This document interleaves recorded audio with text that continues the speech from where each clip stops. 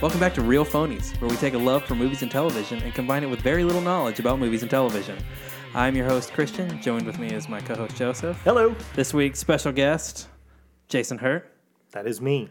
You are here. I'm present. here. Yeah. For I think the third time. Third time, yeah. Phenomenal. It's a charm. Yeah. This week we're going to be doing the Fantastic Beasts, Crime of Grindelwald / Grindelwald / Harry Potter without Harry Potter / Crap. whatever the fuck this is. It's directed by David Yates, who did All the other Harry Potter movies. he did Not all of he them. did like the good ones, right? The last Yeah, he did 5, 6, 7, seven 1, part 1 yeah and 2. part 1 and 2, which are the good ones, And he did Fantastic Beasts. and Fantastic Beasts, which I don't know if we did that on this podcast, but We have not. the first one I would say is worse than Transformers. Agreed. I would agree on that, too. I wasn't a fan of the first one. So this one's actually also written by J.K. Rowling. It's an original script. It's not based on the books like the Harry Potter, so this is kind of a new endeavor for her. Starring Eddie Redmayne as Newt Scamander, who is kind of very loosely our central protagonist, with Johnny Depp as Grindelwald. Not really clear. A sexy Dumbledore in Jude Law. Ezra Miller, famous from The Flash and being kind of a jerk in real life, Yep. as Credence, Credence Barebone. and maybe someone else. Yep, we'll get into that. Catherine Watterson. Can we pause just for a second? Yeah. I didn't know Catherine Waterston was the daughter of Sam Waterston of Law and Order fame. Oh, shit. As soon as you say that, though, like, it's like there's his fucking face. I just His learned face, today. her weird, like, hexagon, like, fucking jawline. She was on the Stephen Colbert show, and he was like, "Can I put his eyebrows on your head?" And just took like 2 black boxes and put it on her forehead. It was hilarious because Dude, he looks just like Sam that's Waterston. so awesome. But I had no clue until today. He's my favorite part of the newsroom. God, so- we should have saved that for like the end. That's like the positive. I'm sorry. I I regret making fun of her jawline because I'm pro Sam Waterston. I know. I was gonna. so great. I was gonna call her the discount Brie Larson because that's what she reminds me of. She's kind of that too. Yeah. But now I feel bad about it for the same reason. Yeah. Alison Sudol is Queenie. Is that? Yeah. I don't know how to pronounce that Queenie, name. but Yeah. I don't know how to say her name. Yeah. And there's some other people. Oh no, I skipped what's Dan his name? Fogel is Dan Jacob. Fogel. I don't know how I skipped Dan Fogel He's because the he's one of the best best part. parts of this movie as whatever the fuck his name is. Jacob Kowalski. Jacob Kowalski. What a great name for that Yeah. character. And Zoe Kravitz. Yep. Lita who- Lestrange. As Lita Lestrange. And also, speaking of discount versions, I feel like Zoe Kravitz is a better version of Valkyrie from Thor. What's her fucking name? Oh man, I don't remember. It's I got can the see same her first. face. It's got same letter, first and last name. Shit. She's in Creed 2, or both Creeds. She's in the new Men in Black It's a movie. T, I think. Tessa Thompson. Fuck yeah. Tessa got that. Thompson is it? Woo! Well, see, She's a better version of Tessa Thompson? I think so. See, I don't think she's as good as Tessa Thompson. I also think she's not as good as her mom. I think you could have murdered her mom in that role and it would have been fine. They look about the same age. I think she's also more discount version of, how do you say it? Zendaya? Oh yeah. Yeah. There's a lot of discount stuff going around. Yeah, now. there's a whole lot of That's in this Fantastic value Beasts placed movie. here. That's fair. So what are some initial impressions on this What do you want to movie? say what the plot is? Oh, sorry, you're right. Yeah. Do you want to give us a synopsis, Yeah, I'll go Christian? through real fast. This movie takes place shortly after the events of the first Fantastic Beasts film, with Newt being back in London, kind of finishing his book and dealing with the repercussions of losing, I guess, the love of his life, though we may not have realized it at the moment. Sure. Until Albus Dumbledore shows up and says, "Hey, you can get the girl back and help me fight Grindelwald. You just have to be an illegal immigrant to France," which feels kind of timely, but then all calamity ensues as is a race against Grindelwald to find Credence Barebone and find out who he actually is. Yeah. Because he has to be someone. Somebody. Yeah, this movie is not good. So bad. See, I strongly disagree. I had a lot of fun in this movie. Let's start with you. Yeah. then. Okay. First of all, I just want to go back and say the one before it did not enjoy. And it really had a low bar because I'm pretty pro Harry Potter. And having a main character whose whole thing is, I like animals. I like animals too. So like I should have been on board with it, but it just bored the piss out of me. And having a movie that is built on a twist that's just a fucking celebrity cameo, like that was so fucking dumb. Because I mean, when he turns into Johnny Depp, There's nothing about when he turns into Johnny Depp that's like, oh shit, that's Grindelwald. You're just like, oh shit, that's Johnny Depp. And then somebody pops on the camera and says, oh, that's Grindelwald. And you're like, oh, now I know why I'm supposed to care about this. But I didn't. So I went into this with a very low bar. And I thought it was fun. It felt like a Harry Potter movie. There was an overly complex mystery. Here's the thing about Harry Potter that I think is different than all the other, or most of the other sort of blockbuster franchises. Most of the blockbuster franchises, from like Star Wars to Hunger Games, whatever, is shit is fucked up. Let's do something about it. Harry Potter is, this shit is awesome. Let's try to keep it awesome. And that first one was just really bleak and you didn't get that feeling. But in this one, it's like, man, I want to go live in Wizard World. Wizard World's pretty fucking cool. And, to me, that made it feel more like a Harry Potter movie.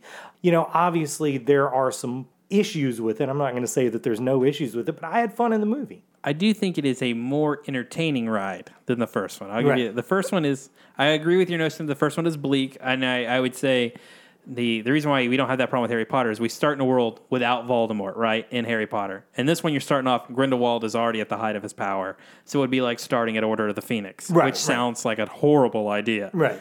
The second part of that is it has characters you like. Like, I like Newt, and I like that Newt's kind of probably on the spectrum. And I like Jacob. I can't remember the Waterston chick's character's name, but I don't really like Tina. I don't really like Queenie, but she's fine. I like that cast of characters. I just don't really care for the events that happen.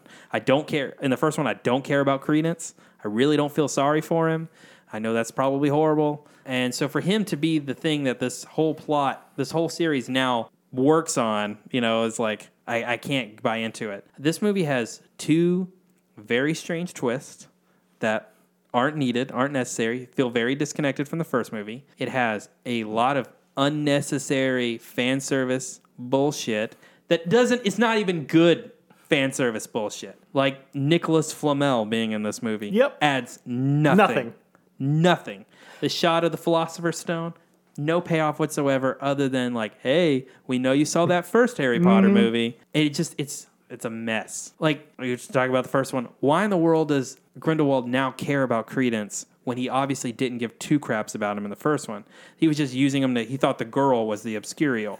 Now he cares because of who Credence actually is. That feels very disconnected. It's like a Michael Bay Transformers movie when the Decepticons come to Earth for a different reason every movie. Right. They came for the Allspark. They came for the Fallen. And this one, it's like in the first one, he's trying to get Obscurial. This one is Credence is important because Credence is somebody important. It just feels really disconnected to me. It doesn't. I don't know. When we talk more about the spoiler and go more into, I can explain it better. Yeah. It's a hard movie to talk about without talking about the spoilers because so much of it is just plot. Yeah. It's a very plot heavy movie. Which somehow it is a very plot heavy movie, amazingly, because there's no real plot. Like, there's not a lot that happens in this movie. It's just so fucking boring. I've hated the shit out of it. Like, I just think it's structurally broken on every level. I think the characters don't make sense. I don't think they're consistent from movie to movie. I don't think Newt is an interesting protagonist. I kind of like him, I guess, as a character, but I just don't think it's in any way his story. Newt shouldn't be the main character. See, that's the thing. In this second one, I liked Newt a lot. The problems with Newt, they fixed. He became like a likable guy I could get behind. He definitely comes off as more a point of view character in this one than the center of the plot. And I think that's a good spot for him, particularly. It was kind of weird in the first one that, magical beasts weren't really that big of a thing in the other movies, and suddenly they're the central part. Having that guy be more like a point of view guy, I think works better in that. I agree with that. I think I would enjoy it more if it was like a group of characters that were really like kind of driving the plot forward. So if it was Newt... Harry, Ron, and Hermione? Like Harry, Ron, and Hermione. So if it were Newt and Tina and Jacob and Albus, as a team. But for the vast majority of the movie, it's really Newt making the decisions that are driving us forward. Because Jacob offers nothing. Well, I was about to say, you guys both really like Jacob. I couldn't fucking stand that guy. Oh, that is a shame. I think I hold grudge against him back when he was the guy that you cast when you couldn't get Jack Black. Like, if you were making a Dane Cook movie, like remember they used to do those Dane Cook, they used to make movies with him, and you wanted Jack Black to be his sidekick, and Jack Black's like, fuck no, I'm a bigger star than that. Then you hire that dude to be Jack Black. So I realize he's evolved beyond that. There's a part of me that feels like he's better than Jack Black. Well, see, that's weird because at this point he probably has a more happening career than Jack Black, but I'm old and I'm set in my ways. He has this joke where he's in Kung Fu Panda. Yeah. And no one knows that he's in Kung Fu Panda, and everyone he talks about how he gets confused with Jack Black all the time because they're both in that movie, and he's like, "Oh yeah, we just all me, Jack Black, Josh Gad, Zach Galifianakis, we just all get together on the weekends and hang out." Well, I'm glad it's actually a thing. That Yeah. I thought it was some of my own. No, they're all the personal same prejudice. person, Okay, yeah. good. No, I just love the shit out of Balls of Fury. Like that's a Yeah. great movie. I like Dan Fogel in this movie. I think he's good. Yeah. What about Albus? What do you guys think of Dumbledore in this film? Jude Law. Look, I think, to me, I don't think there are good actors in this movie. I don't think there are good performances in this movie, with the exception of Jude Law as Albus Dumbledore, which I don't even know if he's acting. I just think he's just a naturally charismatic, charming person, which works for me. I'm okay with it. And Dan Fogler, who's delightful. See, I feel like he did kind of like Ewan McGregor as Obi-Wan. He did a little bit of an imitation, but he also did his own thing. Agreed. I thought that no, was that's cool. actually a really good, Yeah. good comparison. It definitely kind of felt, and I'm not sure which one, you talk about that. It felt to me like Richard Harris Dumbledore, like it kind of like, the one we get in the first two films. I like him. It seems, obviously, we find later on in the Harry Potter series that Dumbledore was a really shady dude. And it definitely seems to be leaning into the shadiness in this film, I feel like. Well, me and Sarah were talking about recently that every Harry Potter movie could be solved if Dumbledore would just go to Harry and say, hey man, here's what's fucking up. Yeah. Here's what's going on. Instead of waiting till the very end and saying, oh yeah, this is what was happening to you the whole time and now I'll explain it to you. So Dumbledore is kind of an asshole. Yeah. That's fair. Leads Harry to his death. Yeah. So yeah, before we dive too deep in, we're gonna measure it on our patented rubric: better or worse than Michael Bay's Transformers, which, as we know, is the most mediocre movie ever made. Christian, what's your thought? Better or worse than Transformers? It's worse than Transformers. I agree. It's definitely worse than Transformers. And I think it's worse than the first Fantastic I Beasts also film. agree. Yep. See, I thought it was way better. I had a really good time in this movie. But is it better than Transformers? I thought it was it definitely is better than Transformers. Totally. Yeah, that's blasphemy. But that's why you're here. We need somebody to disagree with. It's been a lot of just Joseph and I just agreeing with each on other. everything. That's super fair. So, spoilers. Yeah, spoiler. We can Deep start. dive. We can start anywhere we want. Here's what I want to know. Again, I had problems with it on many structural levels. What the fuck is Newt's journey in this movie? Yeah, that's... to me, what I got from it is at the beginning he doesn't really like his brother because he's a hugger. And then at the end, he hugs his brother, and that's the character growth. Maybe that's why I liked him. I'm not cool with bodily contact, so I related to that. It's like, oh yeah, this guy likes little animals and he doesn't like to hug. I can get on board with that. Yeah, I can't say much about it. But like, what's his fucking his personal growth? That's my problem with Newt as a main character. That's why I feel like the film would work better as a team of people like trying to solve something instead of focusing so much on one person, because there's not like a hero's journey going on with Newt Scamander. Newt's already a hero. Newt already makes the best decisions. So it's just, I like him as a character. There's no, like, what evolution does he make?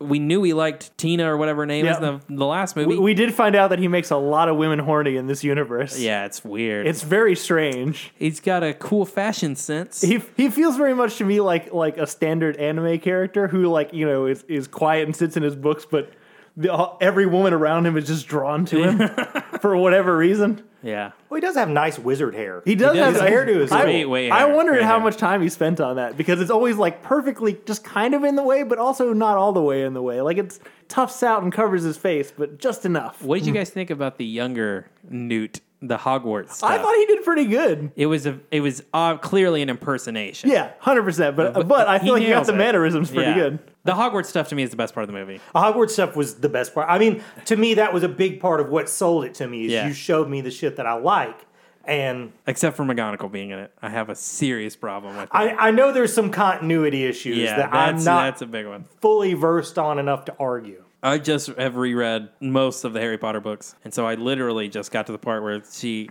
like 2 weeks ago, she's being interviewed by Dolores Umbridge, and she says like the year that she started working at Hogwarts, and you're like, that's 30 years after this movie takes place.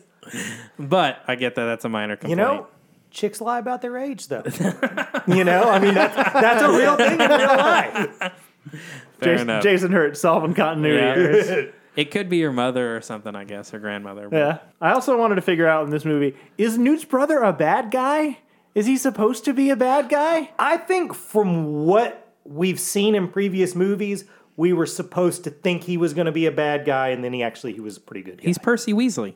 He thinks He's definitely Percy. He even looks like Percy. yeah, he thinks the Ministry is right, and so he kind of like doesn't really go against Dumbledore, Yeah. but kind of does. And I'm just trying to figure out, because there's this like whole arc about, you know, like when he, I don't even remember who the fuck it does, if it's Newt or whoever else like stupefies him or whatever in the Ministry. And he's like, oh, that might have been the greatest moment of my It's life. Tina, I think. Was it Tina who Yeah. did? Whoever the fuck did it. Who gives a shit? But like, why? Like, what is so bad about him? That's true. We don't get really any backstory as to why they have such like a contentious relationship. Right, I'm just trying to feel like he just seems nothing but like nice and helpful. I understand that his motive, like the things that he wants for his brother, are not the same thing that his brother wants for him. But it's not like they're not malicious. He's genuinely trying to help his brother. Yeah, because he cares. Right. Like what? Why the fuck is he a bad guy in this movie? Yeah, that's a fair point. They really make the Ministry out to be. The Ministry's had a hard time in these Yeah. movies. Look, I'm not the most pro-government person either, but they really shit on the government in these movies. I mean, I guess it's one of those things that if the government were capable, all of these things couldn't happen Yep. because they would solve it. But yeah, no, definitely the Ministry gets a bad rap in all of these stories. Yeah, like the guy comes up to Dumbledore and he's like, I don't like you. Like, just up front. Yeah. Like, I don't like you. I get you're the greatest wizard of our time, but I don't like you. Okay. Oh, speaking of that, that's another thing I didn't write down that really irritated me. There's so many things about this movie that fucking irritated me. So they like roll on up to Hogwarts where Dumbledore is doing that awful Bogart training thing. Why the fuck do they do that? Why do they make teenage children going through puberty, the meanest phase of their life, publicly show everyone what their greatest fear is? Because we saw Remus Lupin do it. I That's understand, why. but that's a fucking terrible idea, and apparently Yeah. they've been doing it for goddamn decades. Yep. Whatever. So they come up they roll up to Hogwarts, which they never explain why they could apparate to Hogwarts. I figured they'd address it in the movie because it was obviously a thing that was a problem. They say, from what I heard, is the other side of the bridge doesn't count. That's why they apparate on one side and they walk Fuck across. off. Anyway. That seems way closer than we've ever been told people can apparate. No, definitely. Yeah. Because you're pretty much on premises. Why Yeah. didn't the fucking Death... Whatever. Doesn't matter.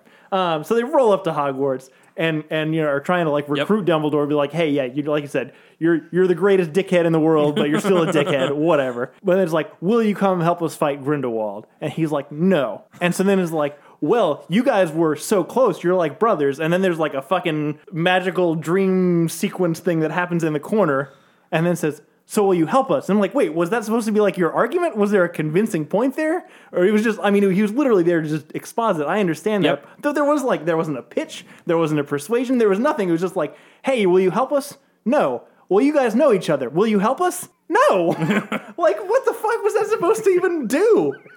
Yeah, I can't. There's not. I can't. I know there's you no can, I know you defense. can't, but like, why didn't they pick these things up? These are like tiny things. So Dumbledore's motivation for a lot of things in this movie is kind of a big issue for Yeah. me. I'm just going to go and say it. The twist in the end is we find out Credence is actually Aurelius Dumbledore. Sure. Which there's a whole set of other timeline issues with that, which he may not be Dumbledore's brother. Maybe he's like a nephew or cousin Right. or something. But you don't have to make him the brother. Right. There was enough of us, people piecing together things at the end of Fantastic Beasts to say, oh, Ariana, Dumbledore's sister, was also an Obscurial. And that could have been enough motivation for Dumbledore to do everything. Like, that could have been enough. Grindelwald knew Dumbledore. He knew Ariana was because him, Aberforth, and Dumbledore all have a fight. That's how Ariana dies. They're all around. They all know her power set. He recognizes it in Credence. He knows he can use that against Dumbledore. Dumbledore sees that same problem he saw in his sister. That's enough motivation for Dumbledore to want to help Credence. Right. That's all it has to be. And that's actually my question is is he for sure Dumbledore's brother, or is that just a Grindelwald manipulation? I think with the Phoenix, Right, but is the Phoenix a trick? Because clearly Grindelwald knew about it. Because if only Dumbledore knew about it and we as the audience knew about it, then it would be different. But Grindelwald is the one that tells him, hey, a Phoenix that I just made appear in front of you means you're a Dumbledore, so you're a Dumbledore. Yeah, is that the same bird he was nursing? Yeah. Throughout the movie. Yeah, but like, did he like transfigure it into like a fucking fake Phoenix? Like, you know, it literally happened to the last 2 seconds of the movie. That's my question, because that would solve a lot of these problems if it's just a manipulation. Because I don't want to come to this movie's defense too much, but to me that seemed like, oh, this is a blatant manipulation by a guy that just manipulates people. Yeah, and that's fine. It just, my issue is more of, you don't have to overcomplicate this. Like, 100%. Dumbledore has enough reasoning. It's Wizard Hitler. Like, it's enough reason to be involved. Right. And to care. It doesn't have to be, you have a long-lost brother. You should try to save that guy because you fucked up your sister. Like, it doesn't need to be that. I also will say, the line of logic you're talking about is the same one that people are saying, like Kylo Ren and like Rey. They desperately want Rey to be somebody, so Kylo must have been lying about her. I tend to think he is a Dumbledore. I just don't think he's That's possible. Albus's brother. That was just my thought that I didn't see brought up. Well, again, I know there's supposed to be some continuity errors with the timeline, but J.K. Rowling in the past has been pretty detail oriented. She's very good about it. I feel like she must have a way out of it. Except for fucking McGonagall, apparently. Well, I mean, even that. Maybe I know. Or maybe that was just a legit, somebody needs to send out a Stan Lee No prize for it or something like that. But I, you guys talked about fan service things. There was one fan service thing in it that I thought was just, and again, this is someone who really liked the movie, but I thought this was the strangest thing. Making that nice Asian lady Voldemort's snake. Yeah, Nagini. Yep. I mean, this nice Asian lady is someday going to eat Snape and get cut in half by Neville. What's Neville? Yeah. Yeah. Like, is that a hate I actually crime? didn't even think about the Neville cutting her up while watching it, but it is interesting to me that she's a perfectly reasonable human. Who's like, Credence, don't go. He's Wizard Hitler. All right. And yet she joins the darkest wizard of all time. I think the whole point is that I think my understanding of this new thing that they invented for this movie is that once she like converts to the animal permanently, like she is just the animal. Like she's not like a thinking person inside an animal's body. I think that's correct. But even if that is true, then this is George Lucas levels of prequel coincidence bullshit. She is C-3PO in this movie. Mm-hmm. It's a good point. Not just the fact that she's like in the movie, but the fact that she's directly related to involved with Credence, and she's involved in this whole plot. And maybe they'll find a reason to work that into Voldemort's storyline, but it just seems again like crazy coincidence for the sake of fan service. The only reason why I have an issue with it really is it begs us to ask the question, right? Like the very question you asked, like you put it in there. We're gonna talk about it, right. Even if it is simply, oh, she just becomes a snake and this dude can talk to snakes. But you're like, no, there's got to be more of a reason. Why would they include it in the movie? Why would she act the way she does? Like it just begs us to break it down. Yeah. Also, a little fan service thing, not of the movie, but to at least two of your listeners. You guys worked with Wyatt, right? Yeah. Is fucking Credence not Wyatt? That's fair. He looks just like him. He looks healthier than than Wyatt. And if Wyatt. you see him on his own time, acts a lot like Wyatt. Anyways, had to get that in. I don't even know where else to go with this. I have so many things. Keep We can going, go and anywhere maybe- we want. So speaking of continuity, and this is one of the things that bothered me from 1 to 2, and I might have bothered you too. I can't remember when we talked about it. Is Queenie the same person? I know you had a big problem my with the gosh. twist at the end. Yes. Because the twist at the end is that she decides because she's not supposed to be in love with a muggle or in whatever the fuck they call them in America. No match. Sure. That's the thing I've always thought is weird, that the British version of this has a more bigoted name for it than we. I feel like America's not living up. We're the best at being racist. We really are. We should have a better name than Nomad. Yeah. Muggle is definitely a slur. That's actually a good point. Well, it's used endearingly, but if that was actually the world we live in, that would 100% be a slur. So anyway, the whole thing is because she can't be in love with this no-mage person, that she'll join Wizard Hitler because that's the only other option, I guess. I hated this. But my whole thing I is hated it. So I watched this movie once. and I hated it, so I didn't like retain a lot of it. But my remembering of that character from the first movie is she was just nice, and she had telepathy, and she fell in love with a random guy for no reason. Because man, how fucking embarrassing would it be to be a non-wizarding person in a relationship, or just like knowing wizarding people? Like, it would just be so bullshit when they could just like teleport away. It's like, well, fuck you. I can't, like, I have to walk to the store like everybody else. That would just be, it would be so demeaning. Look what happened to Tom Riddle. Yeah. Yeah, he's up and left. Yeah. No, I mean, I feel like I relate to that plight. I'm an idiot, but I've usually been able to pass myself off a little smarter than I am. So I've always been involved with women who are smarter than me, and I end up looking like an asshole in front of their smarter friends. So I can relate to the fat guy's plight in that. I will say, I think Queenie is consistent because Queenie is nicer in the first one, but she's a fucking idiot in both of them. So I think she was just easily swayed because she's a fucking idiot. That can be. I can see that. Yeah. You could take advantage of the influence. I did have an issue with it because I don't think Queenie's fleshed out enough. Like, her plot in the first one is, I'm in love with this guy because he's different than the world I know. Right. He's something new, exotic, and different. And I don't know about this. He is apparently the only person who makes jokes in this universe. Yes. So the only I can person. see how that would be appealing.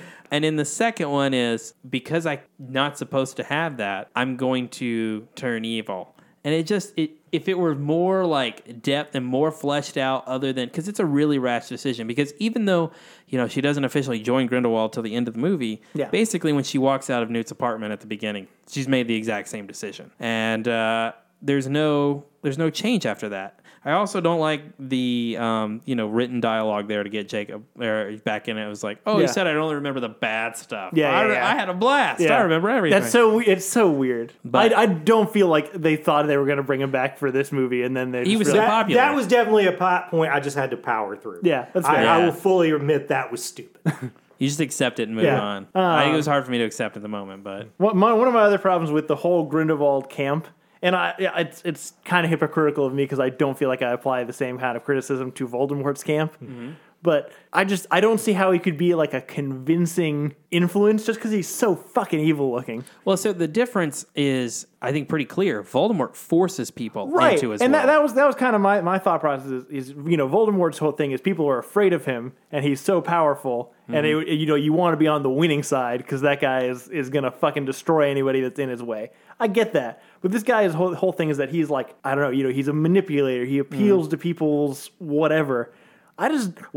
Even if you heard that guy, you looked at him as like, nah, you know what? Maybe this guy's fucked up. I understand. He's got two different color eyes. I understand that's a very J.R. Tolkien approach to the world. Yeah. But in this particular case, I feel like it would at least with that haircut, that's a personal decision. But I don't know, man. I feel like he's supposed to be like this great speaker, and I feel like kind of in his last speech that he has, where he's talking about, if you don't join me, then this is what the humans, this is what the Muggles will do, and it's like World War II, because of course it is. And like that, to me, that's his most compelling point. But for the most part, I'm like, I don't feel like people would like, I don't know, go against the system that seems to be working okay and just like join this guy just because he seems like, oh, maybe there's more freedom here. I don't know. Like it seemed like a really tenuous message to me. I didn't want to go to this place because so many people have, but like, wouldn't the thing you just explained, like America over the last 2 years? No, a non-charismatic dude with weird hair, and that's winning over idiots with bad speaking skills. That's my disagreement, though, is because I think that's why I think that last bit was more effective, because I feel like you could convince comfortable people if you instill fear into them, but most of the time he's appealing to their ideals. Yes. And I don't think that's going to work. I don't think that's powerful enough to... I think what Joseph's saying, and to your point, is when he's appealing to the fear, like in the end, which is what our president loves to do, is appeal to the threat of a thing versus the actuality of a thing. It's very relatable. You're like, oh, I believe that, because you can see it in the world around you that this does happen. But throughout the movie, he does kind of talk about, for Queenie, for example, you can't marry him. That in my free world, you can. And so you can't be like, well, I mean, or I could just vote the prime minister out and we get another guy in there and someone change the law and everything's fine. We don't have to be a ruling class over all the Muggle people. We don't have to like overthrow the fucking government. Yeah, we don't have to do it your way. We can easily do it another way. I get that. Well, this is probably going to be my least popular opinion on this movie. I'm so excited. I thought Johnny Depp was okay. I thought it was fine. Yeah. I was so, again, going back to that first one, I was so pissed about that twist. It was such a fucking cop-out. But in this, I thought he looked cool, and it seemed like the first time in a while he probably wasn't just reading cue cards. He looked like maybe he put a little into this. My only issue with Johnny Depp in this movie is I don't get why he's like Jason Voorhees and walks slow everywhere he goes. Sure. And why is he dressed like a fucking pirate? I don't know, man. Well, I think I can answer both of those. And one of those, basic success, dressing like a pirate. He probably wanted to carry that over. And the other one was nobody came and watched him walk slow in Dark Shadows. So he figured he could do that one again. Yeah. Yeah. It was, that was my only issues with it. I was surprised, actually, with how much Johnny Depp didn't annoy me. Oh, in this no, movie. that's what I remember. Yeah, I know, right? He was fine. But it did, as I was watching this movie, and I don't feel like he did like a new character for this. But as I was watching him in his kind of, generic villainy-ness, I was thinking to myself, how Secret Window does not work anymore. I don't know if anybody remembers this movie. I totally remember this It came out movie. in like the mid 2000s, and they kind of did they kind of did the same thing they did in What Lies Beneath, where they in What Lies Beneath, it's Harrison Ford, who's only ever been the best guy, like your favorite guy, and then the twist at the end that you can't even imagine in your brain is that he's the bad guy. Mm-hmm. And so they do the same thing in the movie Secret Window. Spoilers for all these fucking movies. But a Secret Window, where it was when Johnny Depp was like the golden boy of Hollywood. He was the guy that all the young girls loved. And It was the movie right after Pirates of the Caribbean. It was the first Pirates of the Caribbean. So, I mean, he was riding high in the world, and it was the same kind of thing where because he was such like a good guy, and he was everyone's like favorite person on screen. He was the young version of Tom Hanks. You just couldn't imagine that he would be the villain at the end of it. But now it's impossible. I couldn't watch that movie without thinking that he'd be the fucking villain in that movie. Yeah. I mean, totally, if I watched that now, I'd be rooting for Timothy Hutton. Definitely. What did you guys think about killing the baby? It seemed very gratuitous. There was a very gratuitous baby killing, and then an implied baby death that turns out not to be a baby death. But That's also true. There were two attempted baby deaths. there is still a baby death. Okay. I will say. that's true. Yeah, that's right. There's still two baby Yeah, deaths. there's still two baby deaths. Only one of them was a deliberate murder, though. Oh, you're right. Yeah. This whole franchise is based around an attempted baby murder. That's true. So I get why it has its place, but I was like, man, this is dark. Well, why do we need this? We did I thought it. it was going to be like the old version. I think it was The Hills Have Eyes, where the murder people murder a whole family, and they there's like one baby left alive, and you're like, oh man, it actually sucks that the baby survived because it's going to grow up amongst these horrible people. I think that was the movie. I'm not sure. So I thought it was going to be like that, but no, they just fucking killed the baby. But Avada Kedavra. And definitely, like, the whole point is to show, hey, they're really evil. But I feel like you got that by the fact that they just, like, walked into a house and murdered the people for the house. Yep. I mean, Base of operation. I don't know. I'm kind of behind it. Nobody ever murders babies or dogs. Let's go for it. Whoa.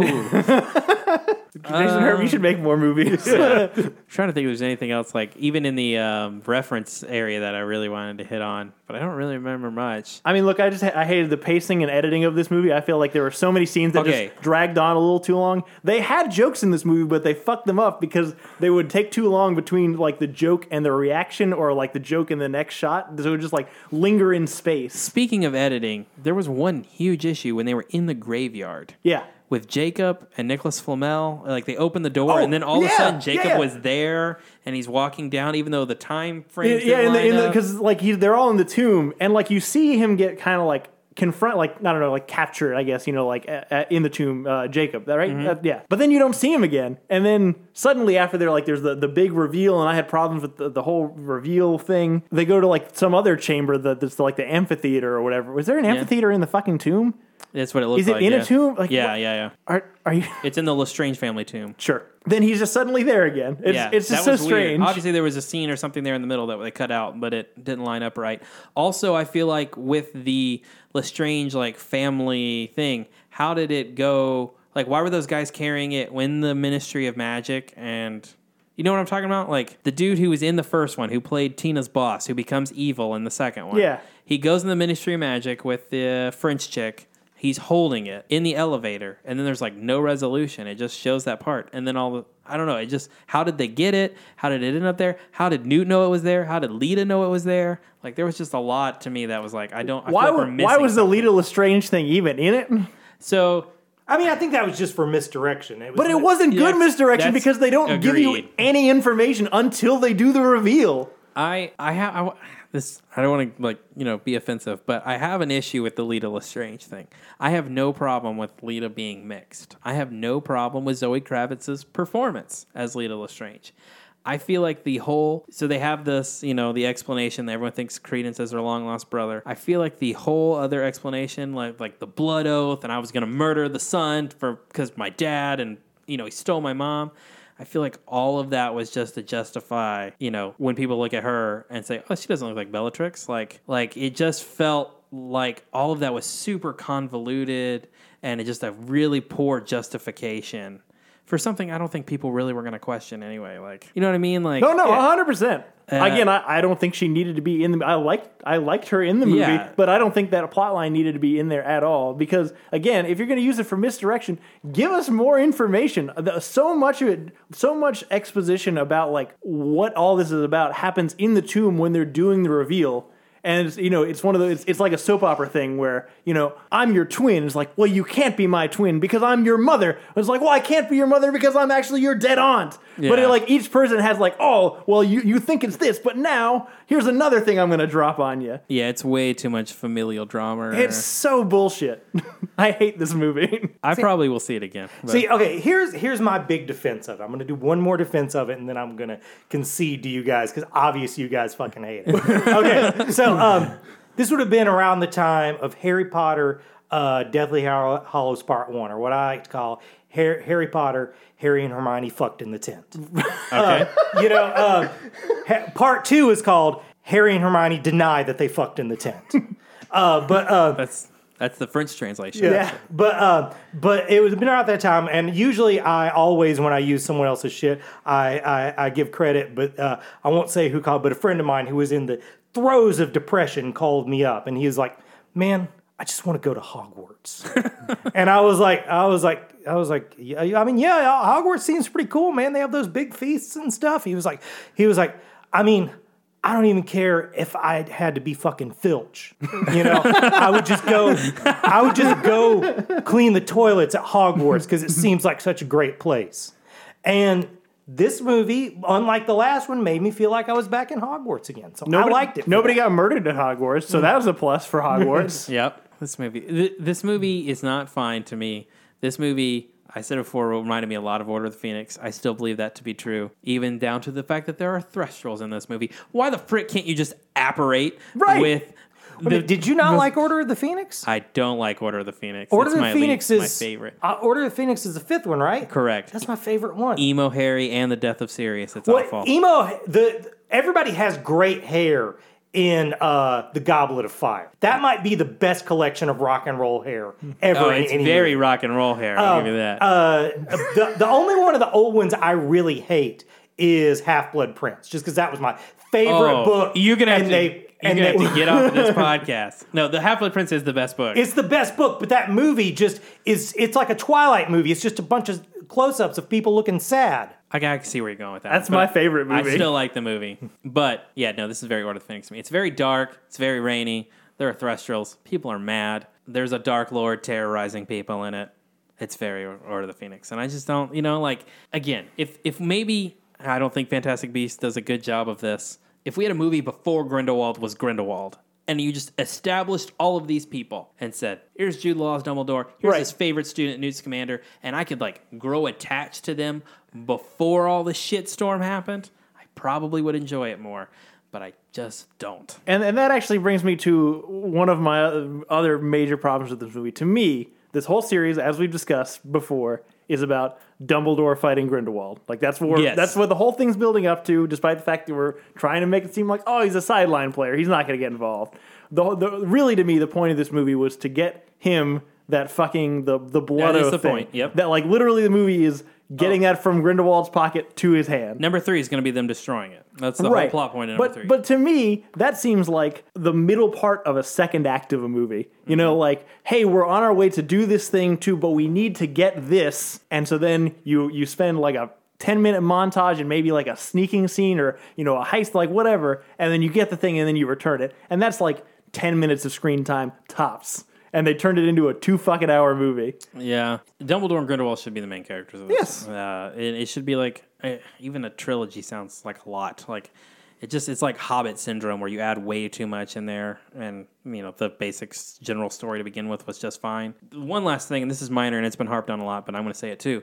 Why do wizards dress like normal people in this movie when in 1980 and 1990 they cannot? I know. I love that somebody did, like, you know, that they have Dumbledore in whatever year this 1927, is. Yeah, and then Dumbledore in like 20 years later, and he's like, I want to know what happened to Dumbledore to make him go from smart 3-piece suits to fucking wizard robes. Yeah. I mean, it's easy. He got old and fat. Yeah. But everyone does it. 5 more years, I'm going to want to wear a wizard robes. One of the I'm kind of surprised you're not already, honestly. I'm getting close. One of the things in the book that talks about a lot is how ridiculous wizards look when they try to wear Muggle clothes. Like, they always mismatch and stuff like that. All these wizards look fly as fuck in 3-piece suits and, you know, dapper haircuts. Well, they gave up on that in Harry Potter 3. Harry Potter That's 3 true. was when they first started. Their Hey, let's ties get everybody are some down. sexy clothes. I'm gonna roll my sleeves up. No Everybody more roll. has tight-fitting hoodies and Yeah. stuff like that. Yeah. Yeah, good times. Prisoner of Azkaban. If only I could go back. So, look, I'm sure we could find more things to harp on, but I think we can close the book on this one. I feel like we've made our feelings pretty clear. You got anything else?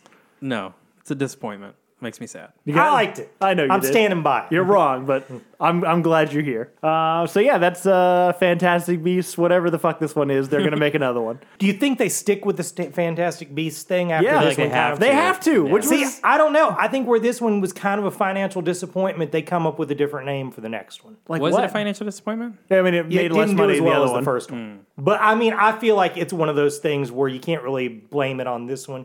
Everybody went and saw the last one, but wasn't super happy with it. It's like Batman and Superman and Justice League. I can always bring it back to that shit. You know, Justice League didn't fail because of Justice League, even though it totally could have failed. It failed because everybody went and saw Batman versus Superman, and it fucking sucked. I prefer Justice League. Agreed. No, I love Justice League. I think love is strong. I had fun watching Justice League, and compared to how bad Batman versus Superman is, I loved it. I don't have problems saying I love that movie. I'm not going to say it's a great movie, but I really love watching it. Definitely, particularly the last 15 minutes, I'll pop that in all the time and watch it. Yeah. But cool. What have we been watching? I haven't watched much. I read Half-Blood Prince this week. Right. It is the best book. It's the best of the books. And the reason why it's the best book is because it's the perfect balance of where the first 3 are so plot heavy, and even there's some world building. You know, like you introduce the Night Bus and the Leaky Cauldron and Hogsmeade. 4 and 5 are a shit ton of world building, and there's so much exposition and stuff like that. 6 is the perfect balance of both. You learn a lot about Tom Riddle and Voldemort's past, and even a little bit of Dumbledore's past. Well, that's the thing. I You think find out Harry's dad was kind of an asshole. Yeah, that's really in 5 because that's when you see the Snape thing where he teases. Oh, that's in 5? Yeah, he does a clemency lesson or whatever. But this one's a good balance of both plot and exposition. It is a little heavy on the romance drama between Ron and Hermione and Ron and Lavender Brown and Harry and Ginny. And, as is the movie. yeah, it's there's a lot of misty shots in the movie. Yeah. Let's see what else. I listen to a lot of Critical Role, of Yeah. course, because I do it every week, and because I mentioned that because you recently watched Full Metal Alchemist, and I am so deep in Critical Role, I had to go back and watch some Full Metal Alchemist this week. I only did the first 5 episodes just to scratch that itch, and I've decided that Lust, is Laura Bailey. Yeah. It's Vexalia, but without an English accent. Sure. And that show does a really great job on a rewatch of we talk about Rowling's really good about building a world and putting in a line of dialogue or something that becomes really important later on. Full Metal Alchemist does it in such a natural way. Yeah. So I genuinely, it might be the thing that builds out its world most naturally of anything else I can think of. It's incredible. So good. the flashback episode, the second episode where they kind of give its all exposition, Which to me should be the first episode. it's but really the first episode of the series. He talks about he's reading in a book and he's talking about the Philosopher's Stone and talks about how it was the center of the destruction of the city of Xerxes. And that could have been it. You know what I mean? Like that little explanation he reads in a book could be fine, just like pure world building exposition. And then, 30 episodes, 40 episodes later, you realize that's a really big deal. That's like at the center of the heart of this. Or for example, you don't know what a homunculus is at the start of the show. But now going back and looking and you know which characters are one, you're like, oh God, this is so apparent. Why didn't I know right away? Like it built, like you said, it probably builds itself better than any other thing Anything I've I ever can think of. Well, it's beautiful because it starts with a very small scope. And the scope actually seems bigger than it is because you start in this world that, it's this odd world where alchemy exists. And, that's already a thing. But then you start out with these boys with, one of them's in a fucking metal body and the other one has a metal arm and a metal leg. And they're trying to bring their mom back to life. And that's already seems like a lot. And there's a lot of newness to this world, but that's such a small scope to what they learn and that we learn as the audience through their experience is what's going on in this world. And it's done better than anything else that I can think of. It's right up there with me and with Avatar as just one of the best animated series that's ever been made. It's fantastic. All right, I have three things. I'm excited. First of all, I feel like I haven't listened to last week. Sorry, but you guys might have already covered this. Ballad of Buster Scruggs. I briefly covered it. I'm a Coen Brothers super fan. I've heard a lot of people talking about it and saying there's no unifying theme between the stories. I did that. That was him. Well, you're a fucking idiot. I know. There's totally a unifying Ian theme. called and me a they fucking hit idiot. you over the fucking head with it. So that was really good. I don't know where it fits on my Coen Brothers hierarchy. I don't know if it pierces the top 10. Is it better than Hail Caesar? See, I really like Hail Caesar. Hail Caesar, if you didn't like the first time, watch it again. It's way better on the second viewing. I think that's true of most Coen Brothers movies. Yeah, you know what? They reward you for repeat viewing. Even Big Lebowski, which might be my favorite movie ever, I liked it the first time. The second time, I loved it. It gets better every time. One of the things is because they kind of do that, particularly on the comedies. They don't pause for the laugh. While you're laughing, there's another joke, so you've got to watch the next. Another thing, have either of you guys watched Mike Judd's Tale from the Tour Bus? No. It's fucking hilarious. It's a combination, sort of like drunk history meets behind the music. Parts of it are animated, parts of it is live action. But the first season is all stories told by people around country music legends of things that happened on tour and stuff like that. Second season is all funk. But it's fucking hilarious. That sounds awesome. If I was going to tell you to try an episode, try the George Jones episodes. Oh, one can only imagine what the George Jones episode. I laughed so hard at that it harmed me. I was like, I don't know if I'm going to be able to breathe again. Yeah. Where can you watch this? It's on Cinemax right now. If you got Amazon Prime though, there's a 7-day free trial and there's only 10 episodes, so you can knock it all out easy. Third thing. Always feel I have to throw in a comic book. I'm a little late to the game on this. I just started with Black Hammer. Have you guys heard of this? I know it just got option for a series, I think on Netflix. But it's a really cool premise. It's basically, are you guys familiar with an old TV show called The Prisoner? No. Well, it's like The Prisoner for superheroes. There's these guys, and they're all sort of like analogies for pre-existing superheroes, sort of like Watchmen was, that kind of thing. And they're trapped in this small town, and they don't know why they can't leave, because people in the town can leave and stuff like that.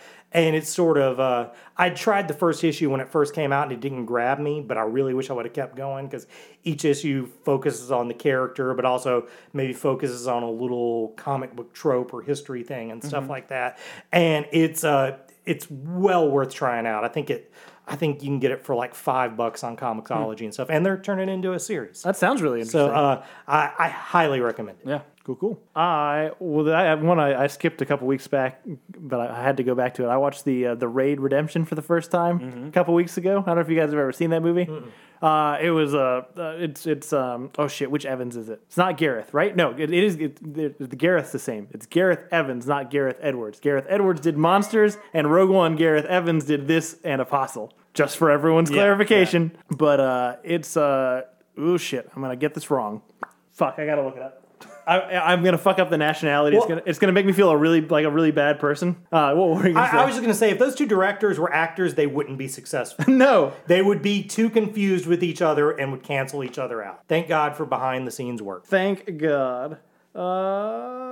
Indonesian. It is an Indonesian action kung fu movie, and it was super, acclaimed when it came out. It was like 2013, 2012. It's literally, if you've seen Dredd, the new Dredd movie, it's essentially the same movie, but with better action somehow. Right on. Yeah. But so I've actually seen the sequel, which is also incredible. But this is the original one, and it's a beautiful small scope. It's literally they raid this tower that's full of criminals, and the end of it is when they leave the tower. But it is the prototype of every action movie you've seen in the last 5 years. Like Daredevil wouldn't exist without it. John Wick wouldn't, like, none of these, like, every single one pulls so much from this movie and the style of the cinematography and the way that they choreograph the fight scenes. Even knowing that and seeing all these things, it's still great. Like, it's just a super action-packed movie. I highly recommend it. It's on something. It's on, I want to say it was on, like, Netflix, because I didn't pay for it. And I rewatched Inside Llewyn Davis this week. Another Coen Brothers. That is the only Coen Brothers movie I haven't watched. Oh, shit. You'd love it. Very good. The trailer made me really stressed out about the cat, and I couldn't watch it. It's a movie about a guy who kind of sucks, but you still kind of like him, who just has a bunch of sad random shit happen to him. Really? And that seems like a thing that would be right up your alley. It does. That's true. Again, speaking of, it's a Coen Brothers movie, and I liked it. I liked it the first time. The second time I went back to it, I loved it. Like it really connected with me. The music's phenomenal. Yep, Oscar really Isaacs does all the singing and playing, and the playing's incredible in my opinion. Right on. But yeah, no, I mean it's a road movie, even though they don't actually go that much in the movie, and it's just kind of all these weird little experiences in the 1960s Greenwich Village of a broke musician who's trying to make it and also kind of like dealing with his musical partner's death. But one of the other notes of this movie, and I feel vindicated because Christian felt the same way. Carey Mulligan is in this movie. I like Carey Mulligan in general. I've liked her since she's been like the indie darling. But in this movie, she has dark hair and bangs, and she is mean as shit. She is so mean. That's the one thing I know about this movie, because it came out in a similar time that she played the like doe-eyed victim in Drive. Yeah. She's so mean, and it's so hot. Like, I'm so into Carey Mulligan in this movie. It's not funny. I don't know what that says about me. I don't know how to justify it. I just know that's how I feel inside. But I think that's everything I've been watching. I can't think of anything else. All right. Well, cool. Thank you guys for listening. Please rate and subscribe, and tell your friends, any of your weird friends that you talk about movie shit with. They might enjoy this. We Probably hope. not, but it's worth a shot. Yeah, it's worth a shot. If you want to reach the podcast, you can email us at BetterThanTransformers. We got an email from a very beginning listener, Rick, but he wrote in with some thoughts on our Bohemian Rhapsody episode, and it's very vindicating because he mostly just said that I was right. It says, first of all, I love your podcast. Look forward to them every week. Thanks, Rick. I was just late seeing Bohemian Rhapsody, but I just wanted to share with you how I think that how it should have ended. I agree with me. That recreating the Live Aid concert is too self-congratulatory. They spent the whole movie telling us what a genius and consummate performer Freddie was, and then to recreate it in Live Aid is to say they think they can do it as well as they did it in the movie. Should have ended with Freddie walking through the curtain to go on stage, and then the credits should have been a split screen showing the best part of the real footage. Just a thought. Completely agree. I think that would have been a much better ending to the movie than... I just want to point out, you keep saying, agree with me. I agreed with you that it was a shitty way to end the movie. We weren't arguing. I'm pretty sure we were. I think you were wrong. That's how I remember it in my head. I wasn't here to disagree with you all, but I'll disagree. I like that ending. No, mostly because the best parts of that movie were the performances. They nailed that shit. I said I agree it's bad filmmaking, but it was fun to watch. Right. But thanks for your opinions, Rick. Feel free to write in for any other things that as long as you agree with Joseph. As long as you agree with me and no one else on the podcast. You can also follow us on Twitter and Facebook at Real Phonies. Thanks to Zach Evans for art and Brian Velasquez for our theme. And we'll see you guys next week for something. Deuces.